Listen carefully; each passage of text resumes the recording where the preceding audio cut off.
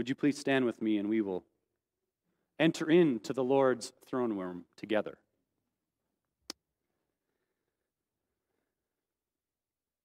What an amazing blessing it is to be able to step into your throne room, Lord God. And even as Kim has reminded us, as you have reminded her, about the majesty and the beauty of the earthly tabernacle, how much more beautiful, awesome, majestic is your throne room, Lord God. It's amazing to me that we have access, that the veil that has divided us from you has been torn asunder because of you, Jesus Christ. How we take that for granted. How, Lord, we take, I don't even know what the word is, the blessing of being able to approach you without a priest in the middle, because we are all priests in the new covenant. What an amazing thing. And so, God, as we stand now together in your presence, we are ushered in to your throne room. And we just give you praise. You are so worthy of receiving all praise and all honor. And we stand in your presence humbly recognizing your majesty. And God, you've told us that you are like a father to us. In fact, you are our Father. And we are not even supposed to call anybody else Father in that same way. The same way that says you are our spiritual, loving Father, the Creator. And so, God, as we stand here and recognize that you desire us to bring our requests to you, and we do. Lord, we're thankful for big things. We're thankful for small things, for wedding rings. We're thankful for that school is going to be back in session. We pray, Lord, for the safety of the students coming back together. And of course, that safety is physical, and we are still dealing with COVID. But God, the safety we're talking about is so much bigger. The emotional, the mental, the spiritual safety of the students and of the staff, the teachers, that are all part of making this community event happen called education. God, I pray for the administration, for the school board, for the teachers, for the counselors. Protect them, Lord. Give them wisdom to know how to lead this generation of students. And Lord, I know that so many staff at Bertha High School are followers of you. I pray that you would strengthen their faith and their resolve during this restart. God, I pray for the students that this year, this transition that they're about to go through again is just another transition, Lord.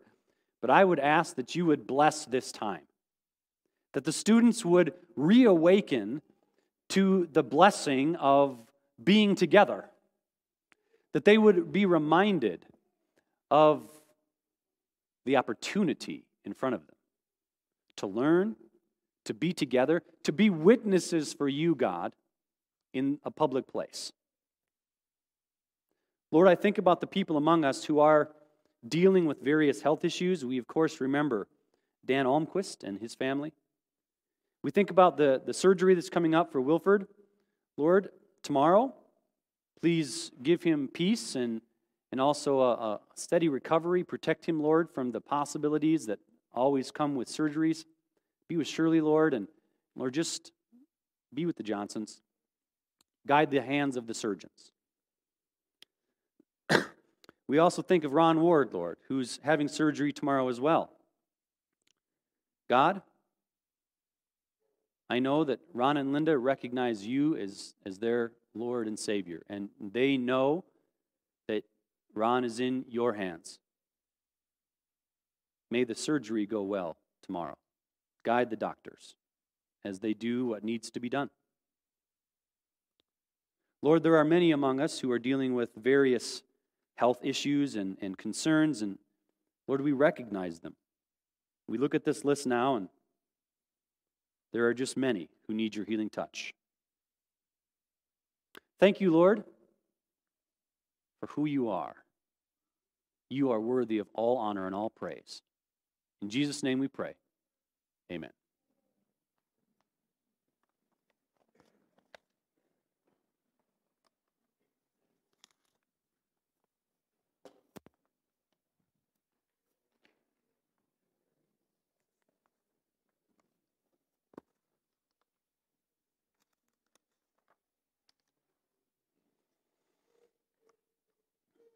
I did not pray for our nation in that prayer.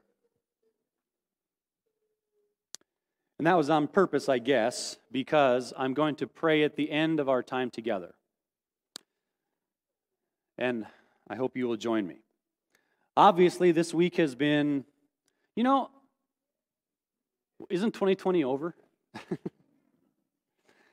I guess it's going to bleed right into 2021, whatever all of this is, right? So, I know a lot of pastors who they've got their sermon schedule set, and there is virtually nothing that will knock them off of their sermon schedule. You've probably noticed that I'm not one of those pastors, and I'm not even saying that those pastors are right or wrong, or that's just not the way I feel it needs to happen all the time. When something big happens, doesn't it seem like we ought to talk about it from a godly perspective? I mean, that just seems the way like it ought to be. So what in the world do we say about this week? Have you ever thought what it's like to be a pastor and have to come and face a group of people and try to deal with a week like we've just had? Well, I've thought about it, and you know what? I realized this week that I'm not alone. I'm not alone. You're with me, but even more than that, I have other licensed pastors who stand with me on staff at this church. That makes me happy sometimes. Actually, it makes me happy all the time. And, we were talking together as a staff. Pastor Mike and Pastor Sarah and Heidi was there too, and we were just talking, what do we do? What do we say about this week? And it was, that I've talked to you about this when God does this. We were standing there and God did this to me. Okay? And what I realized is I'm not alone. And I am called to be the shepherd of this flock, but I'm not the only shepherd, am I? Now, the true shepherd is Jesus Christ. I'm the under shepherd. But there are other shepherds with me. Pastor Mike and Pastor Sarah are also shepherds of different groups of this church. When it comes to something like happened this week, what God did was remind me that there are others who God speaks to. And so, Pastor Sarah, I invite you up, because here's what we're going to do today. Something we've never done before. This is new, I think. You're going to hear just a little bit, instead of a lot, from one pastor. You're going to hear a little bit from all three. So, Pastor Sarah is going to speak. Now, kids, this is your pastor. Now, I'm your pastor too. But kids, this is your pastor, and she's going to speak to you. Adults, I have a feeling this will be helpful to you too. But kids, Pastor Sarah is going to speak to you, and then Pastor Mike is going to speak to the youth. And then I might have a thing or two to say to the adults.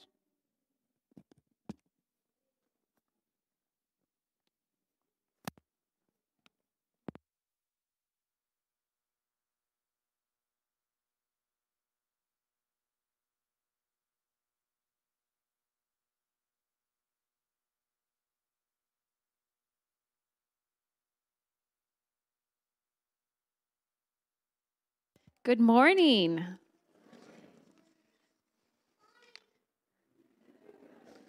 Good morning. So God has given me a message, and He's given this to me a few weeks ago, and I've been sharing it with different groups and different groups of kids, and I believe it is for kids, and it's for parents, and it's for adults, any adults, even if you're not a parent. So there's a scripture that goes along with this also. And so I would like to read this to you. But before we start reading scripture, we should always pray. So I would like you to pray with me at this time. Lord God, we come before you now with a message that you've given. God, as we open your word, we ask that you speak to us. Open your message so that we can hear it, kids and adults alike. In your name we pray. Amen.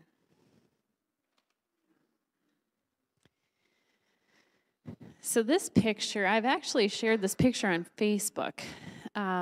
Like I said, I got this message a few weeks ago, and it helped me at a time when I needed it.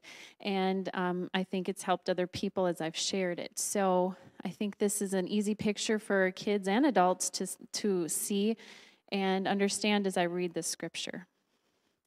The scripture we're going to read this morning is from Matthew chapter 14, verses 22 through 33.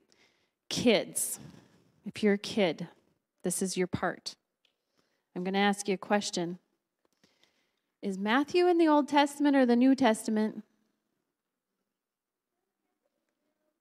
Brody. New? Is Brody right? Yes, it's in the New Testament. Matthew chapter 14, verses 22 through 33. Immediately, Jesus made the disciples get into the boat and go on ahead of him to the other side, while he dismissed the crowd. After he had dismissed them, he went up to the mountainside by himself to pray. Later that night, he was there alone, and the boat was already a considerable distance from land, buffeted by the waves, because the wind was against it. Shortly before dawn, Jesus went out to them, walking on the lake. When the disciples saw him walking on the lake, they were terrified. "It's a ghost," they said, and cried out in fear. But Jesus immediately said to them, "Take courage, it is I. Don't be afraid." "Lord, if it's you," Peter replied, "tell me to come to you on the water." "Come," he said. Then Peter got down out of the boat, walked on the water, and came toward Jesus. But when he saw the wind, he was afraid, and beginning to sink, he cried out, "Lord, save me." Immediately, Jesus reached out his hand and caught him. "You of little faith," he said, "why did you doubt?" And when they climbed into the boat, the wind died down. When those who were in the boat worshiped him, saying, "Truly, you are the Son of God." Do you see? Jesus put them in the boat safely and went off to spend time with his Father in prayer. Verse 24 tells us that the water got rough. It was dark. They were away from land out on the water. The wind and waves were around the disciples in the boat, buffeted by waves. Buffeted means to strike repeatedly and violently, to batter. So the waves were battering against the boat.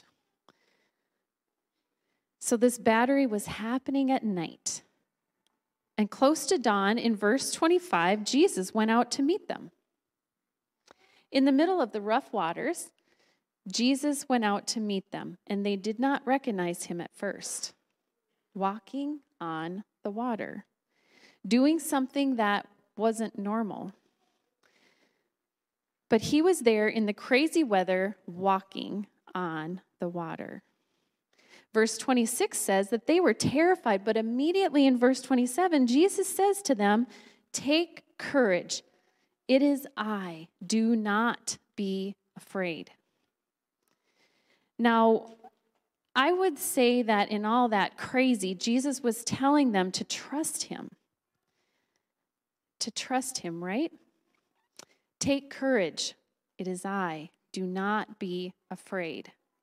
Verse 29, Jesus says to Peter, "Come. Come to me. It really is me. Come."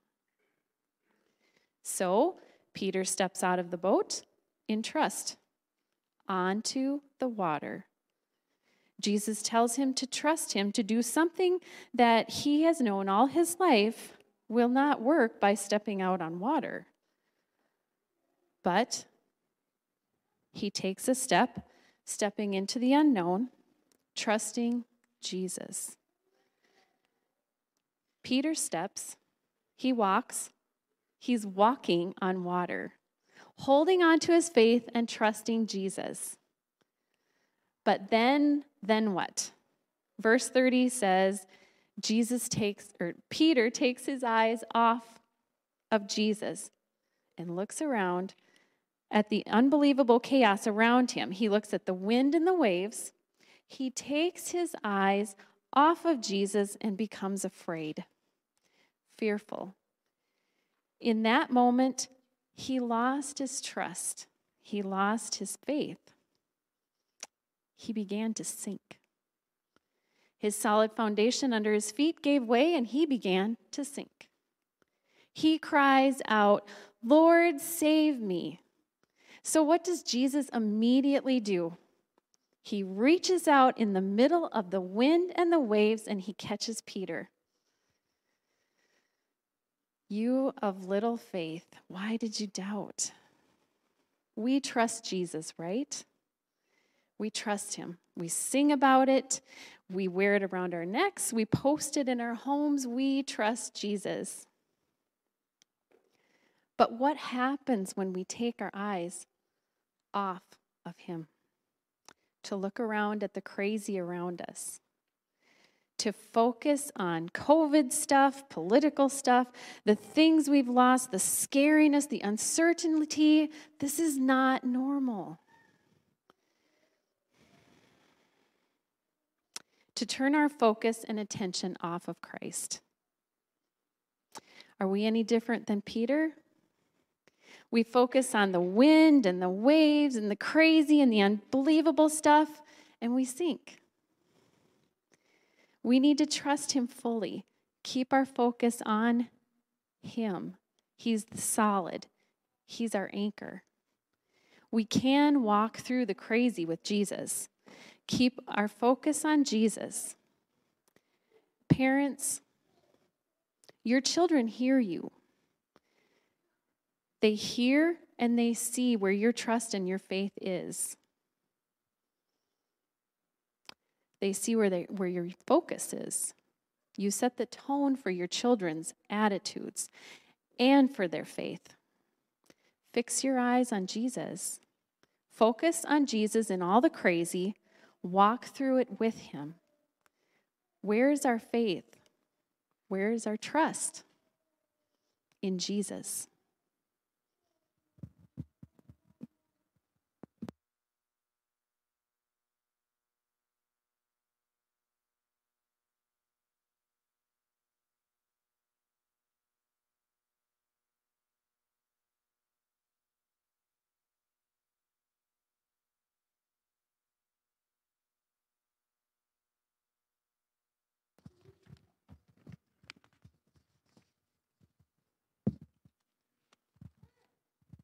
Well, normally at youth group or youth ministry, we take our time to look up Bible verses and stuff. But for the sake of time and not running till noon or past, I'm gonna just hit some stuff quick. So we better pray right now and ask God to speak to us through the Bible verses here. So, Lord God, I just ask that you would make your word alive and active to us here today. Help us to understand. God, may it pierce through all of the crazy in this life and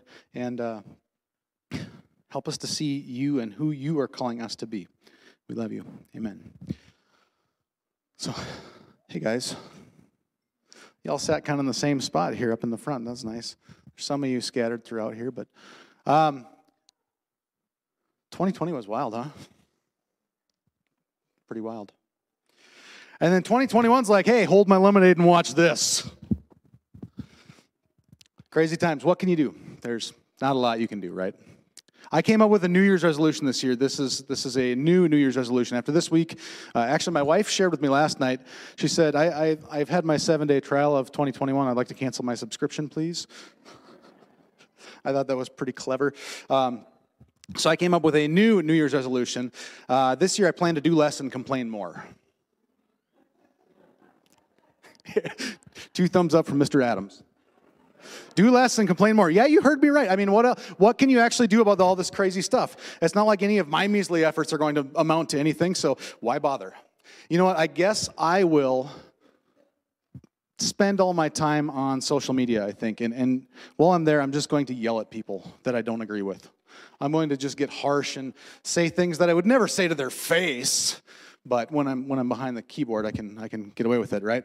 So, and then when I'm done, they'll call me the ultimate keyboard warrior. That'll be my new nickname. Kind of a throwback to the Ultimate Warrior from the wrestling days in the 80s or whatever, whenever that was. And then when I'm all done with that, I'm just going to put my feet up and watch The Mandalorian for hours and hours. Sounds like a good New Year's resolution, right? I mean, one thing's for certain, though. None of my efforts are going to amount to anything in all this crazy world, so why do anything about it? Of course, you guys know I'm joking. I hope you know I'm joking. Except for the part about watching The Mandalorian. That's a good show. If you haven't seen Mandalorian, come on, Star Wars fans. You guys got to see that. So, most of us are guilty of watching 2020 cut through our normal lives like a wrecking ball. And we're just sitting there helpless in its wake. We've been confused and frustrated and angry, and we've had to grieve and mourn all kinds of the stuff we've lost. We've had to summon all of our courage just to, put our pants back on the next day and face another new day. It's been tough not to speak out in anger, and it's been tough to hold our tongues. It's been tough not to lash out on people on the keyboard or anywhere. It's been hard not to get discouraged. It's been hard not to get depressed. And then 2021 shows up, and it just feels like more of the same. I think we all have this sense deep down that this isn't how it's supposed to be, right? This gut feeling that this isn't right. Something's not right here. I can't put my finger on it. I don't know. I look around, I see greed and hate and injustice, idolatry all around us. And this just isn't how it's supposed to be, is it? It's not. That's not how the original plan was. That was not part of God's original design, you guys. You're correct. We have all fallen short of God's original design. Sin has corrupted the world, and every single person has fallen short of God's glory. And we've been separated from him by sin. And that's why we get together every Sunday, right? And every Wednesday, to just remind each other how terribly terrible we all are.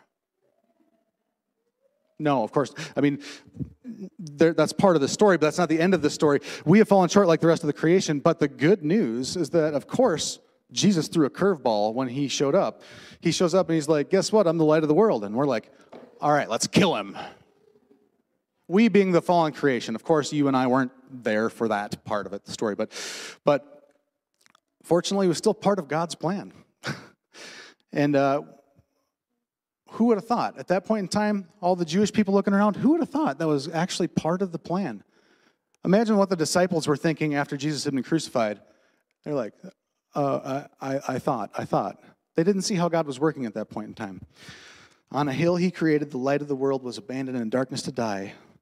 But then he didn't stay dead. So, Romans 5:8 says that God demonstrates his own love for us in this. While we were still sinners, Christ died for us. But then part B is, he rose again. He offers us new life. Not just someday, he offers us new life right now. He offers us new hope right now. In John 16:33, he says, I have told you these things so that in me you may have peace. In this world you will have trouble, but take heart. I have overcome the world. We know that Jesus won. That's why we are here. That's why we're together. We celebrate week after week, worship, and hopefully encourage each other, hopefully build each other up. Yet I think in 2020 we had a little bit of an identity crisis, and we're still maybe struggling with it today if we're allowing this last week to keep weighing us down. You see, we seem to be stuck in the idea that this Christian life, some sort of false idea of what the Christian life should be. Maybe we simply forgot or ignored the part that we're going to have trouble. I'm sure that Jesus meant, when he said, take up your cross and follow me, I'm sure what he meant was, grab a couple of pool noodles, put them into a cross shape, and go lounge. No, that's sometimes maybe what we think of taking up your cross is, some warm and fuzzy idea of what this life is supposed to be when we follow Jesus. But I don't think that's the way it's really supposed to be. Maybe our definition of trouble is just really mild in comparison to what we could potentially face in this world. Either way, no matter what the reason is for our sinking in the waters, I guess you could call it, the time for mourning the loss that we've all faced, I think it's come to an end. Church, I think it's time for us to turn our eyes back to Jesus. Put our eyes back on Jesus and let him help us back up out of those waters. We've all felt helpless and hopeless to some degree over the last year. But students, you remember the story of Esther we just talked about here a few weeks back? I know it was a video message. I was in quarantine. It was hard to pay attention, I'm sure, on your YouTube machine. If you haven't seen it, I actually named the message. It's on our YouTube channel. It's named Youth Message 12/9/2020. Really creative message. If you feel like going back and watching it so you know what I'm talking about, feel free. Esther had a choice to make. She had a choice to make, remember? She didn't have a choice on where she was born or when she was going to be born or, how God was going to have created her, what he was going to equip her with. But the choice she did have was brought to light when her cousin Mordecai was talking to her about the fact that, hey, all of the Jewish people around us are about to be executed. They're planning to kill us all. What are you going to do about it? So Mordecai says to Esther in Esther 4, verse 14, and who knows whether you have not come to the kingdom for such a time as this. Esther had a choice. She could either lay low and protect her hide, or she could take a big risk and try to save others and put herself in harm's way while doing so. This may come as a surprise, but God didn't design you one way, and then he sees 2020 show up, and he's like, what? I didn't see that one coming. Oh my goodness. If only I'd known you guys were going to face 2020 and all the junk that was going to go with it. If only I had known that that's what you were in for. I would have created you to be ready for it. No, of course he didn't do that. You guys,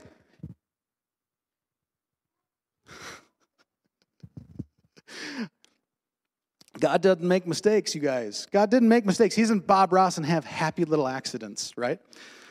He created you and hardwired you a certain way for a certain time. He made you on purpose for a purpose. If you're sitting there feeling beat up because life keeps just happening to you, maybe you've lost a little focus. Maybe you've let your eyes wander to the turbulent waters that are all around you. Yeah, the water's been a little choppy this year. I'll give you that. Put your eyes back on Jesus and start taking some steps to fulfill that purpose to which he has called you. Stop letting life happen to you and start happening to life. You've been called to be the light that drives out that darkness. So take heart and light it up. In 2 Timothy, Paul is writing his last letter to Timothy. Timothy was his assistant in spreading the gospel, right? And Paul is about to die. He's facing his death, and he wants to leave Timothy with some encouragement and some guidance before he goes, right? So, in 2 Timothy 1, starting in verse 6, he says this, for this reason I remind you to fan into flame the gift of God, which is in you through the laying on of my hands. For the Spirit God gave us does not make us timid, but gives us power, love, and self-discipline. So do not be ashamed of the testimony about our Lord or of me, his prisoner. Rather, join with me in suffering for the gospel by the power of God. He has saved us and called us to a holy life, not because of anything we have done, but because of his own purpose and grace. This grace was given us in Christ Jesus before the beginning of time, but it has now been revealed through the appearing of our Savior, Christ Jesus, who has destroyed death and has brought life and immortality to light through the gospel. We don't need to be afraid of anything we face. We're not supposed to be afraid of what we are going to face. Listen to where God is calling you. Make efforts to trust and obey. Let him lead the way. Expect to encounter troubles because it's going to happen. Remember the hope that you have in Christ Jesus and prepare to share the reason for the hope that you have. And trust that God will equip you for such a time as this.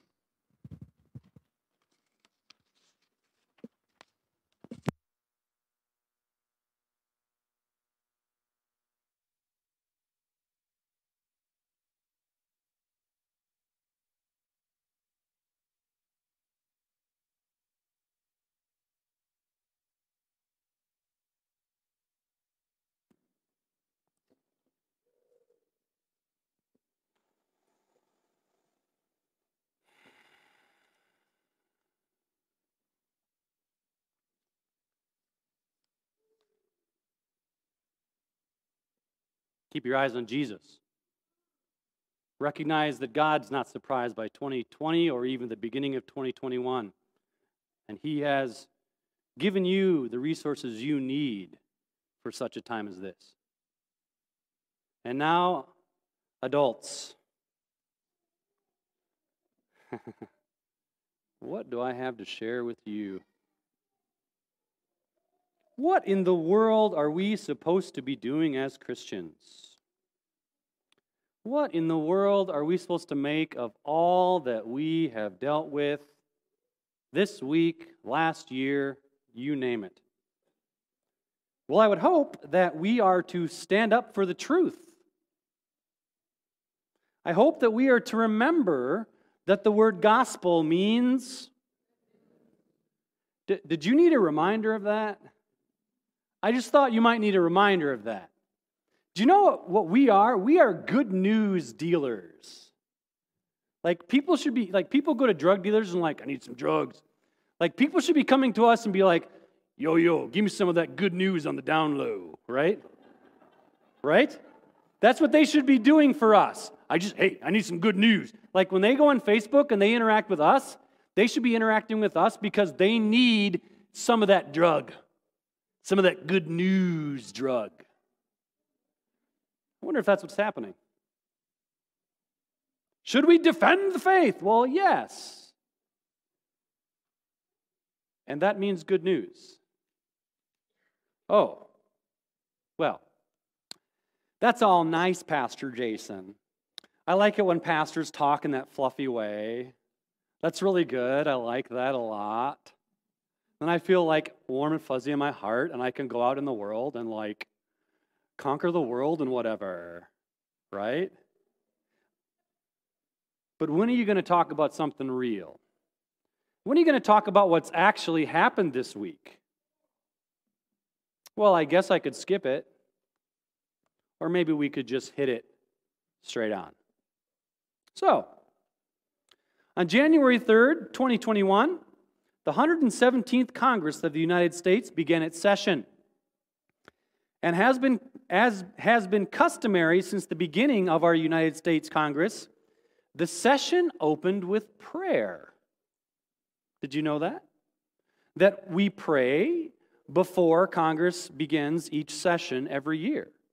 Okay, well that's a good thing. And what I'm going to do right now is I'm going to compare two major things that happened this week. And I want you to consider the comparison, and I want you to think about what we are supposed to be doing as good news dealers in this. So the first one, I'm going to show you a video, all right? Now, I want you to listen carefully to this video. This video is a prayer.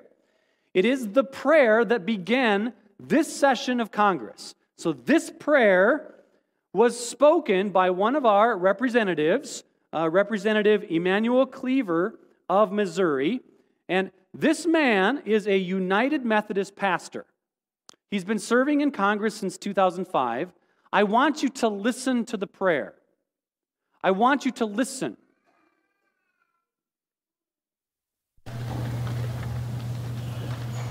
Let's pray.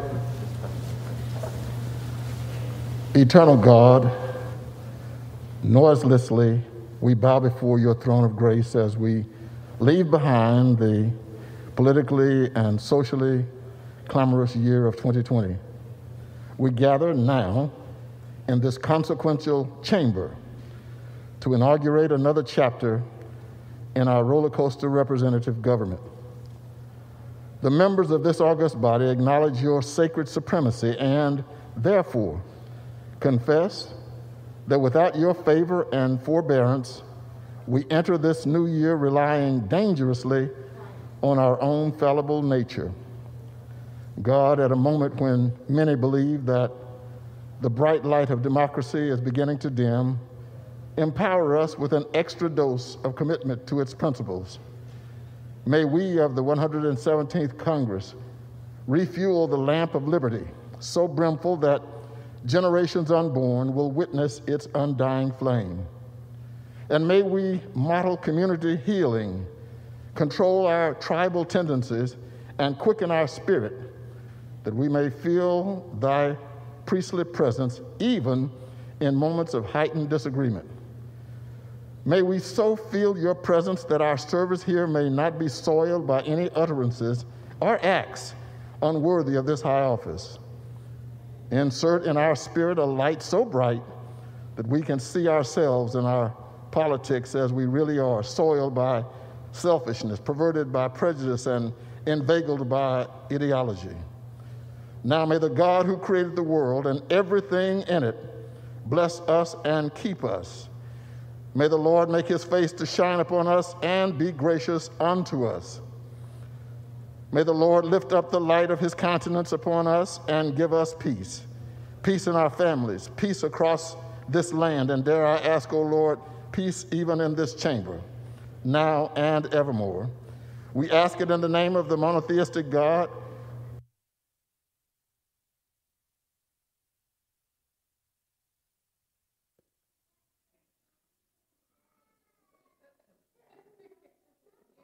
Just hold on. I want you to recognize what was good in that, because you've already skipped to what was bad. I want you to consider right now that even the murmuring that you had as I cut that video off 13 seconds early, I want you to consider the murmuring that you had, because you are upset about the last 13 seconds, and you have skipped what was good about the first 2 minutes.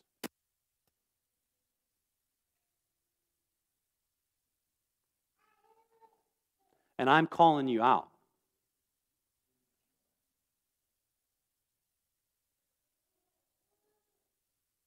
Yeah.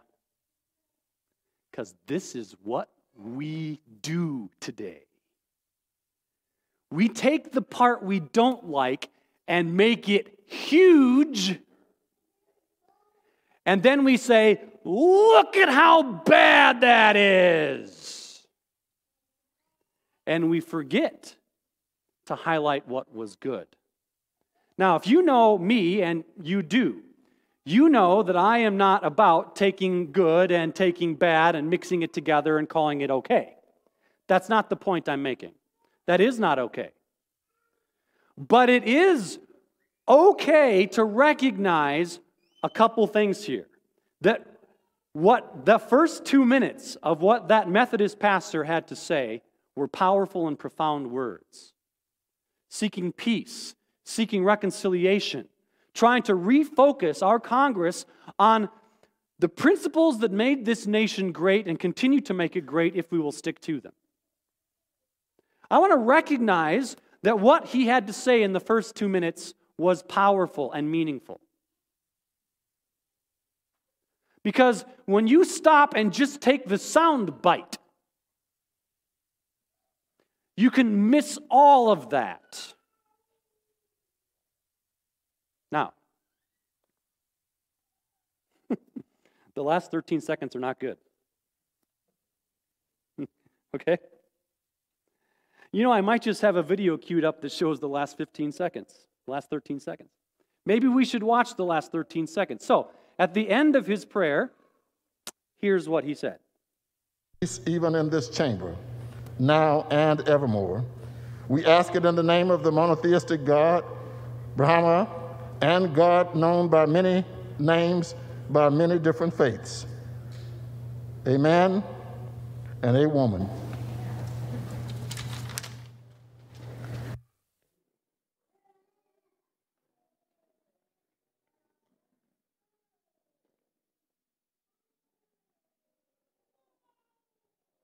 A man and a woman? A man and a woman? Now, that has been talked about. And by the way, this representative of Missouri, he's a Democrat.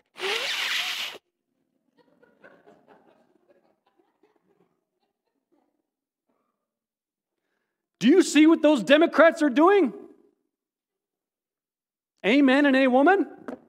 Well, that proves it. Everything's off the rails. They're horrible. They're monsters. And they're idiots. Because obviously the word amen is not a gender word. Right?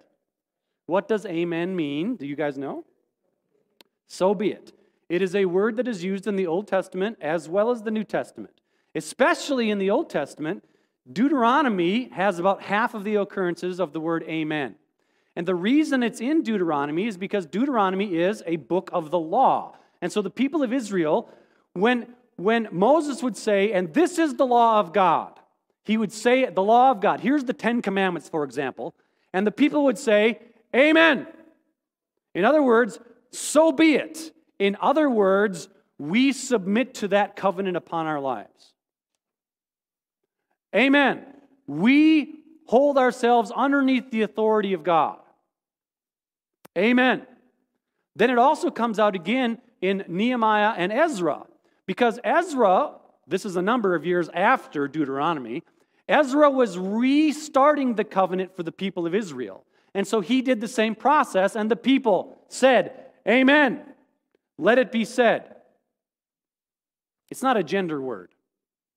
It doesn't mean, oh man, that's silly. It's a Hebrew word that means let it be said, or truly, or basically it's saying, I submit to the covenant that you are saying to do. It's like a way of signing your name on a covenant. That's what it means. So why did this Methodist pastor do this? Well, if you listen to his explanation, it's because he was trying to recognize that this Congress, the 117th Congress, has more women as representatives and senators than has ever been the case. He was trying to say, I think, that I recognize the valuable contribution of women to this assembly. Now, I would, if I personally got to talk with him as a pastor to a pastor, I would have said, you had an opportunity to say something good and to teach something good, and you mixed it up. All right? You mixed it up, and you just made it more confusing. Okay, but that's not even the worst thing he said. And that's all we focused on, isn't it? That's all the news explodes, and that's all that you're listening to on Parler or whatever. That's all that you're hearing. Oh, look how terrible the Democrats are, because they said amen and a woman. Of course, the much worse thing that this Methodist pastor did was reference Brahma. Brahma is the Hindu god of creation. And then he spoke as if Brahma and as all gods are equal to the Creator God, who has a name. His name is Yahweh. He also has a name. His name is Jesus. Here's the point I'm trying to make. This point, maybe you have heard it before, but I need you to hear it again. Politicians are not our Savior. Stop acting like they are.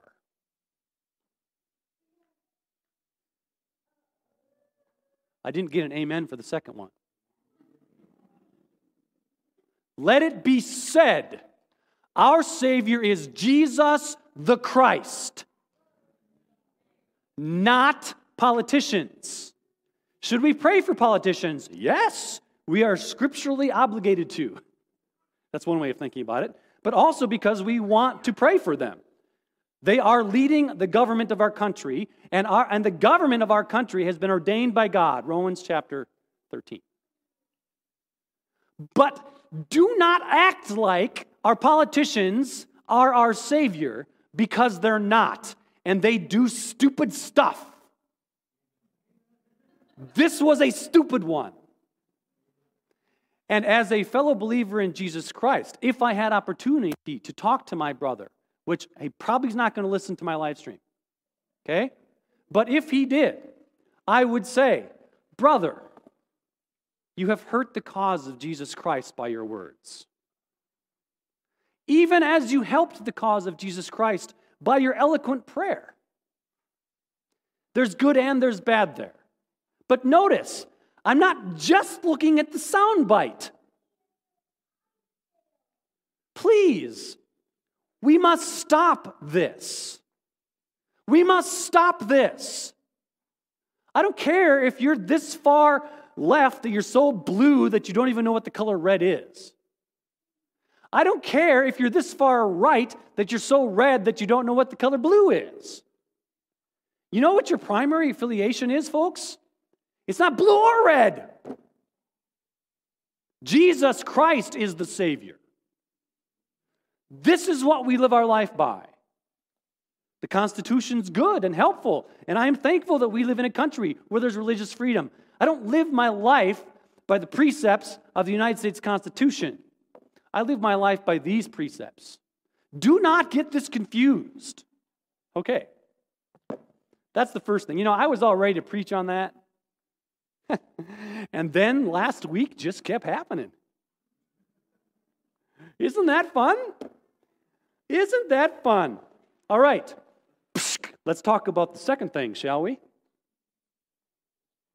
So, I want you to know something that you're not going to be surprised about. It's hard to trust the media. It has become difficult to trust that we are getting the correct information about what's actually going down. That's frustrating. That's frustrating. And it just seems like we just can't trust NBC and CBS and CNN and Fox News, and we just can't trust it all. So instead, we'll go to the much more trustworthy place, Facebook. Are you for real? Are you for real? What is with you guys? What is with us guys? Why do you repost stuff that you don't check to make sure it's factual? Why do you do that? Well, because we can't trust the news, so we're just gonna put on there what needs to be put on there. Okay, great idea. Wouldn't it be nice to know what actually happened in Washington, D.C. this week? Was anybody there? Nobody was here. So we get stuck having to learn what actually happened, right? Doesn't it feel like we've been led astray? Doesn't it feel like the media is purposely doing something terrible? Doesn't it feel like that? Ah, get your guns. I just wish somebody would have been there that we could trust. Well, I wasn't there. I wish I would have been. I think it would have been good to be there to see what happened. Because I don't trust the media sometimes either. You know, I've told you a couple times that I'm on the credentialing committee of the Church of God. And one of the things that I get to do, a privilege I get to do, is I get to help pastors go through the ordination process. It's a 3-year process, I've told you that. And it's kind of fun because at the North Central Region Retreat that Mike and Sarah and I and Karen, we were there, and I got to lead an ordination service in which 4 people in our region were ordained for ministry. One of those 4 people, his name is Al Jessup. He is a pastor in a small town in rural Nebraska. Al is very likely listening to this message right now because I asked him permission to use his name. And whenever I do that, I like them to know they can watch. And if I say something incorrect, Al is going to call me this week, and I will correct what I said next week. Okay? So, Al, hi. Al put something on Facebook this week. Oh, there's Facebook again. But he put something interesting on Facebook earlier this week, and I didn't pay a lot of attention to it until the week went forward. He said, well, before I get to that, I just want to let you know, Al is and did get ordained. He has a keen theological mind. He knows Scripture well. He is an ordained Church of God pastor. He knows us. He comes from a town similar to us. He's trustworthy. And he was there.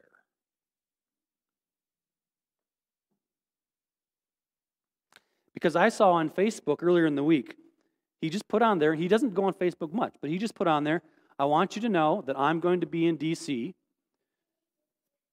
and I'm going to just be there, basically. So I didn't think much of that, but then what happened, happened. And for those kids, and you maybe don't know what happened, most of you probably know, there was a rally for Donald Trump. And the rally, it started in the morning where Donald Trump actually addressed the group that was there. And it was a large group, thousands of people. And Donald Trump, President Trump, addressed the group. And in that address, which, by the way, you only hear little tidbits of the address, right? In that address, well, what has the media told you? Well, let's just hold on. Let's hear it from the ordained Church of God pastor that was there. Wouldn't that be nice? Wouldn't that be nice? Here's what he said. Now, this is what Al said. So, bring it up with him. He listened to Donald Trump speak. And Donald Trump reiterated that he feels that the election that there were improprieties. He listed 28 improprieties in the election. And the reason why Al was there, and this is Al's words, he said, "The election doesn't pass the smell test for me." That's what he said. Now, I know I'm getting into delicate waters here, okay? I know I am. If we can't talk about things that are delicate, what are we doing here? So Al said the election just didn't smell right to him, and he gave a number of reasons that I'm not going to go into, but he said he wanted to go to Washington, and his purpose for being there was to just let the elected leaders, his leaders, our leaders, he wanted to let them know that they need to look into this more than they have. That was his purpose for being there. He said, I wanted to be there in person and just let my elected leaders know I want them to look into this more. Now, is that an okay reason to go to Washington, D.C. in person? Yes, it is. Last I checked, the First Amendment allows us to do that. Does it not? Yes. He listened to Donald Trump's speech. And Donald Trump was being Donald Trump. And I asked him specifically, Al, did Donald Trump incite that crowd to attack the Capitol building? Yes or no? And what he said was, no, I did not get that sense. I got the sense from Donald Trump that he is upset because of the inconsistencies in the election. And he said to the crowd, march to Pennsylvania Avenue and let your frustration be known to Congress. Let your frustration be known to your elected leaders. And Donald Trump, of course, as you know, in the soundbite said, I will walk with you, right? Of course, he didn't actually walk with them. I mean, he was probably speaking figuratively. So, Al was in the crowd. And he then marched with the crowd from that location across the National Mall to the Capitol building. He did not get to the Capitol building first. The group that got there first was a group that were all dressed in military fatigues, all in black. They led the way. And they all got there to the Capitol. And by the time Al got there, and this is what I want you to get. Al told me when he got there, he knew something was wrong as a pastor. Al is a man who, as I've walked alongside him in the credentialing process, I would say he is someone who he's a deep thinker and he has a heart for the things of God. Okay? He felt this, Ephesians chapter 6, 10 through 12. Finally, be strong in the Lord and in His mighty power. Put on the full armor of God so that you can take your stand against the devil's schemes. For our struggle is not against flesh and blood, but against the rulers, against the authorities, against the powers of this dark world, and against the spiritual forces of evil in the heavenly realms. Al Jessup recognized demonic presence in that moment. It hit him like a wave and knocked him to his knees. He was on the steps of the Capitol building when that happened. He knew something wasn't right. He could feel it in his spirit as a pastor, as a man of God. And when that happened and the people started to press and they pushed and the police were moved, the Capitol Police, and the doors were breached, and when that happened, he fell to his knees as if he had been struck because he could do nothing but pray for our country because he knew that the enemy was present and working. And as he fell to his knees and was struck to pray, others around him were gathered to him like a magnet, and more people fell to their knees on the steps of the Capitol and prayed for our country and for the division in our country because he could feel the evil that was happening. And it was Antifa, it was this, it was that. Are you kidding me? Does it even matter? There were people there from all stripes that were doing these things, attacking the very center of our democracy. And might I say, unequivocally, it was wrong. Violence in that way was wrong. I don't support it in any way. But the media has only given you the little piece, haven't they? They've given you the piece to show how terrible this group of Trump supporters were. Weren't they just awful? Weren't they terrible? It's almost like they showed the last 13 seconds. Oh, comes home to you now, doesn't it? Because you did the same with the Democratic representative.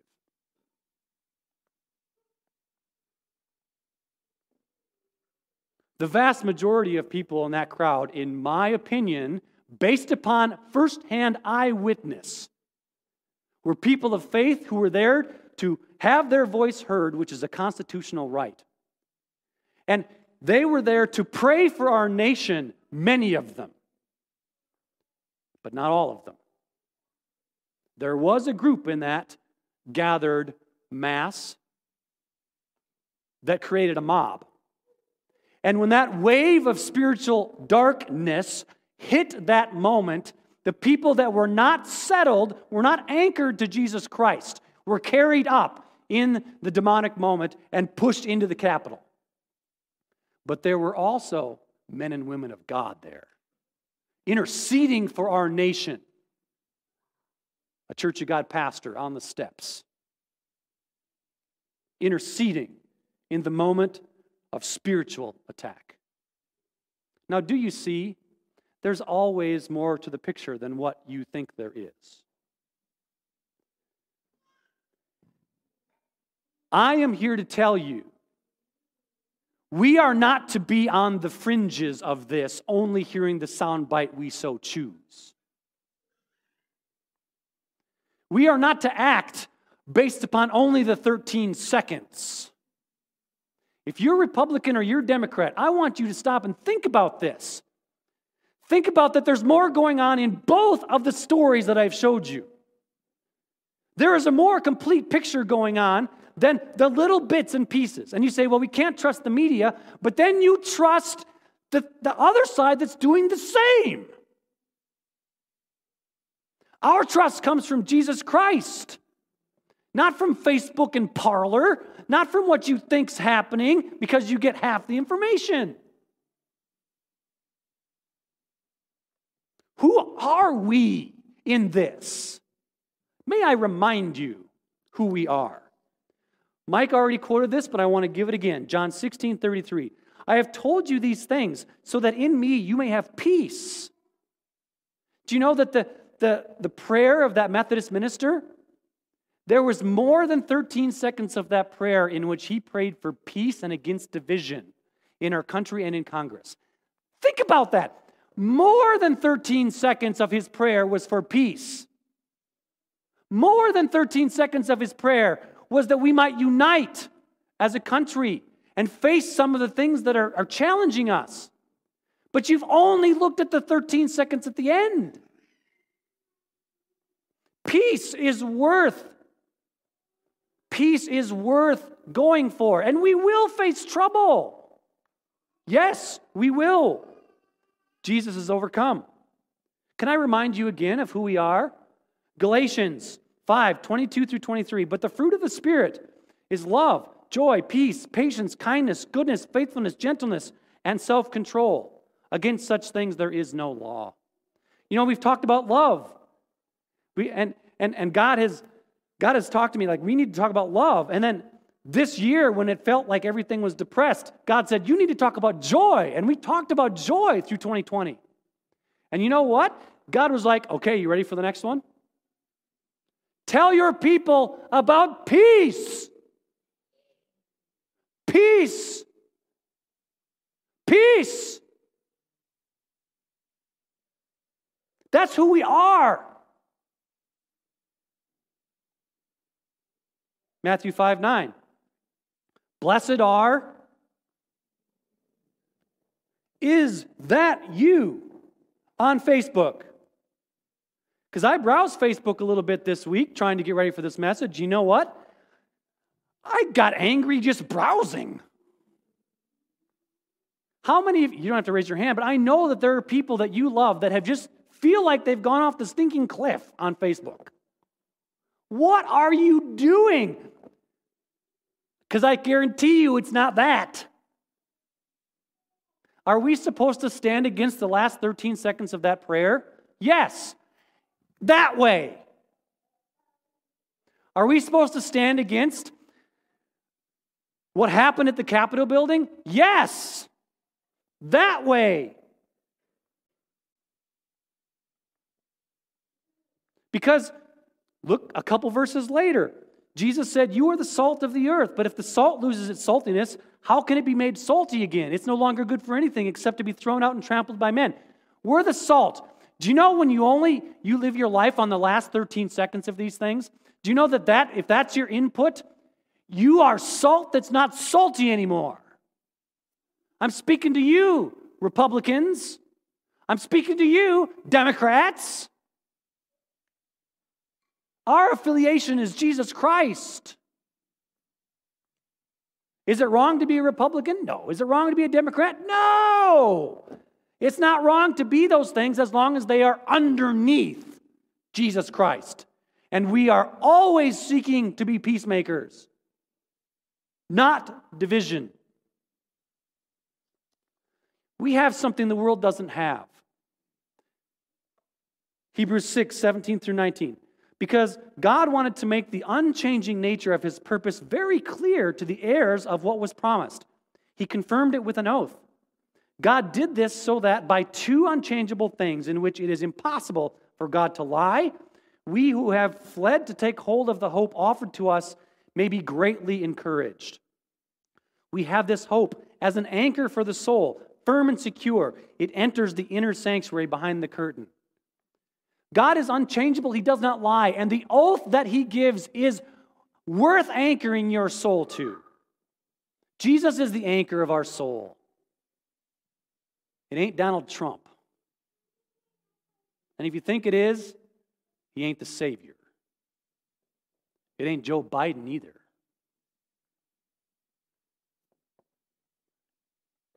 It's Jesus Christ. When you forget that, church, we're done, because we have just become salt that's not salty. You are going to have opportunity to talk to people in a way about this issue. Are you going to talk to them as salty or unsalty? Are you going to talk to them as peace bringers or division bringers? So many Christians are not speaking the good news of Jesus Christ right now. Stop. You know, I've got two more passages of Scripture. 1 Thessalonians 4:11 through 12. Here's a fun one. Make it your ambition to lead a quiet life. That's fun. To mind your own business and to work with your hands, just as we told you, so that your daily life may win the respect of outsiders and so that you will not be dependent on anybody. What a passage of Scripture for the moment. Where's that? And if it hasn't sunk in yet, I got one more for you. 1 John 4, 20 through 21. If anyone says, I love God, yet hates his brother, he is a liar. For anyone who does not love his brother, whom he has seen, cannot love God, whom he has not seen. And he has given us this command: whoever loves God must also love his brother. Oh, you guys. We've already talked about this. Those Black Lives Matter, they just rioted and how terrible that was. As if there were not peaceful protesters as part of that. As if there were not people who had been compelled by God to go out there in the same way that Al Jessup had been compelled. Look at the whole thing happening. Was it okay they burned down half of Minneapolis? Of course not. Of course not. But then the next statement is, well, they're all just a bunch of... And now we're so surprised that now people look at what happened to the people that invaded the Capitol. Well, they're all just a bunch of... We need to wake up, church. We are the peacemakers in society. We are the ones who bring the love of Christ to the forefront. We are the ones who, in every interaction, promote unity, not division. In every interaction. Who are we? That's who we are. Was the 13 seconds bad? You betcha. Should we stand against it? Yes. In love. We have an anchor. The world needs the anchor. We have the good news. Be a good news dealer. You see something happen on Facebook, on Parler, put some good news in there. Be a good news dealer. Jesus is our anchor. We can do this. Thank you, Lord, for your word.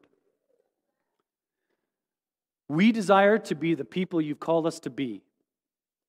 We desire, Lord, that this nation would be a people who humbles themselves under you. But God, then it seems sometimes like we as Christians join into the things that are causing the division. We speak against the influence of Satan in our country in the name of Jesus Christ. And we have now recognized that that influence is on both sides of the political aisle, have we not? We speak against this.